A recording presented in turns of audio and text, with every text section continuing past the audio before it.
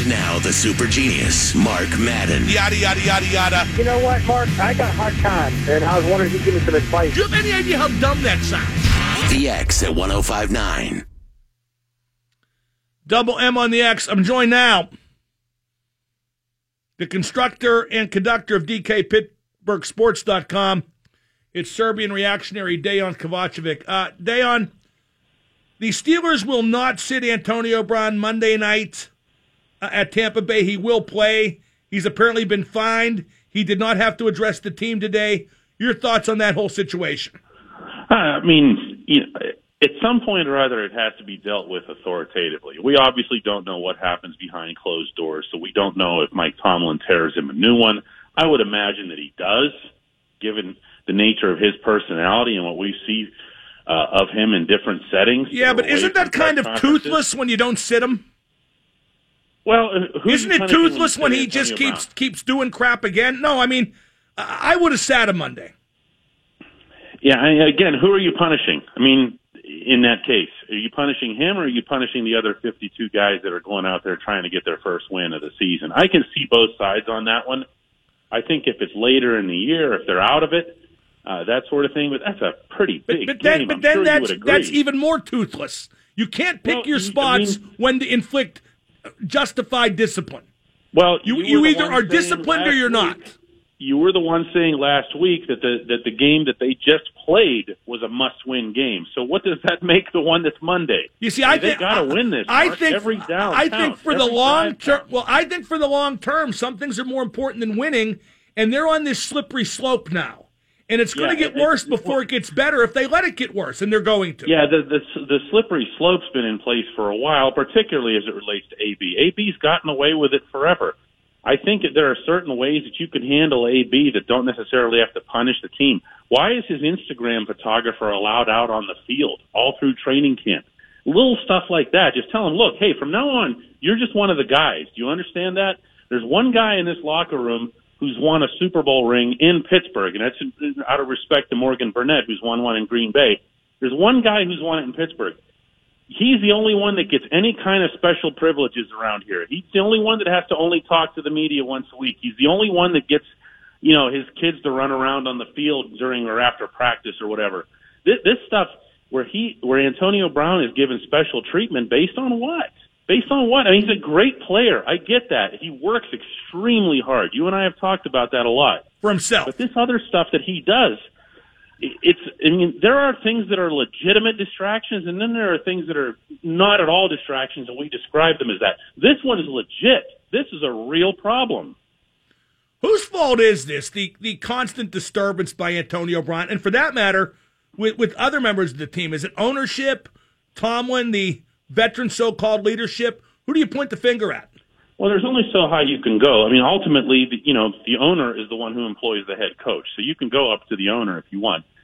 The day-to-day domain of any kind of discipline or enforcement of rules is on the head coach. And again, this goes back to, this is why I'm stressing here. This isn't something new. Troy Polamalu talked about this openly shortly before his retirement about how the team had changed, the composition had changed, their behavior had changed, that the Alan Fanecas and the Brett Kiesels and so forth were fading away. The James Ferriers, guys like that conducted themselves well. So, yeah, you can put some of it on leadership. Cam Hayward put some of it on himself over the weekend. I mean, he was talking more about performance, but saying that he has to be a better leader. He does. So does Ben Roethlisberger. So does Marquise Pouncey. At some point or other, somebody needs to stop saying, you know what, that's just AB being AB. We're focused on the Chiefs, or we're focused on whatever. At some point or other, somebody needs to end it. Why is AB so pissed? What's he got to be pissed about? You know the answer to that. I mean, he wants the ball in his hands. He wants lots of catches. He gets lots of catches. You can say that that's an admirable trait of his. All the great wide receivers ever have wanted the ball, and they all feel like, whether they're right or wrong in different settings, that the squeaky wheel gets the oil. If they don't make noise, then their quarterback's not going to respect them. So that's part of the culture. That goes all the way down to the lowest levels of football. In his case, though, he's had 33 targets between Cleveland and the Kansas City game. he's seen a ball in his direction a lot. That's not to say that he's messed them up. Ben has misfired on passes, but it hasn't been a decision on Ben's part. Well, it's not to say he hasn't messed it up either, Dejan. I watch each game twice, and I got to tell you, Ben's forcing the ball to AB a lot, and that means AB's not open. And he's not open, but in fairness, again, he's not as much double coverage and triple coverage as a lot of people seem to be describing. Our studies of that for the website have shown that he's been in more single coverage than I think than people will realize. But he hasn't been open. He hasn't gotten separation. But again, I'm going to say this because this is fair and it's accurate. Ben has not been sharp with his throws. He had 10 complete misfires, not incompletions, in the Cleveland game, and he had 12 in the Kansas City game. That's not Ben at his best. No question, but that doesn't mean you go off the handle. And I mean, let's face it, Antonio Brown doesn't need Ben to be bad to go off the handle. And it really is frightening, Dejan. When you list all of AB's indiscretions one after the other, dating back a few years, it's an amazing list, and the distraction is nonstop. Well, hang on. I mean, you were the one that mentioned over the weekend, and I'm not going to let you not repeat it now, that AB is looking across the field at Juju getting a whole lot more catches and a whole lot more productivity. And that's when the wide receiver mentality, but especially someone with Brown's mindset, starts to go maybe into a little bit of overload. And remember that he flipped out on that real quick pass that Ben flicked to Juju right by the line. It didn't end up going anywhere. Kansas City read it very well. But that was when AB lost it. It was that, and then Ben, of course, runs the ball himself from 3 yards over to the right side. But that was when AB lost it. I don't think that's a coincidence. I really don't.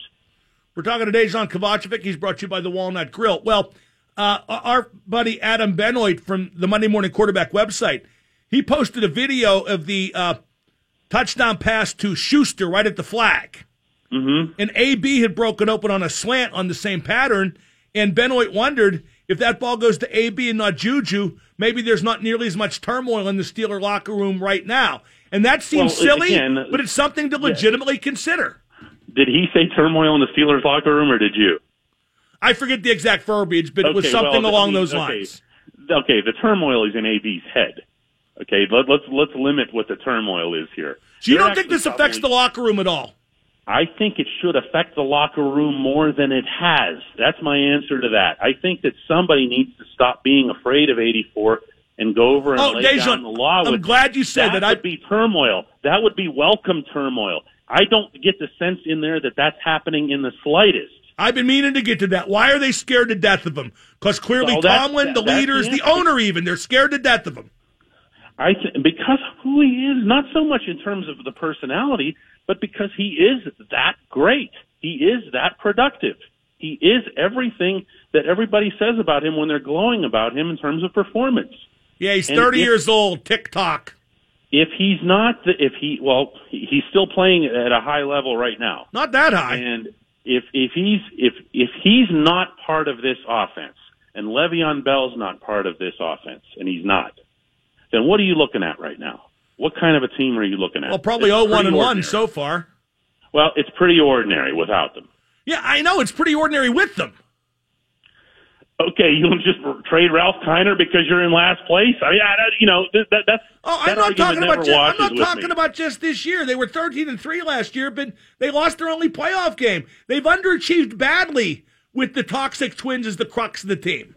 I have no issue with what you're saying in terms of how they need to change certain things with certain players. I guess the problem that I have with it is whenever it gets painted as turmoil in the locker room, when it actually should be more of that rather than what it is. It's actually a little bit too peaceful in there.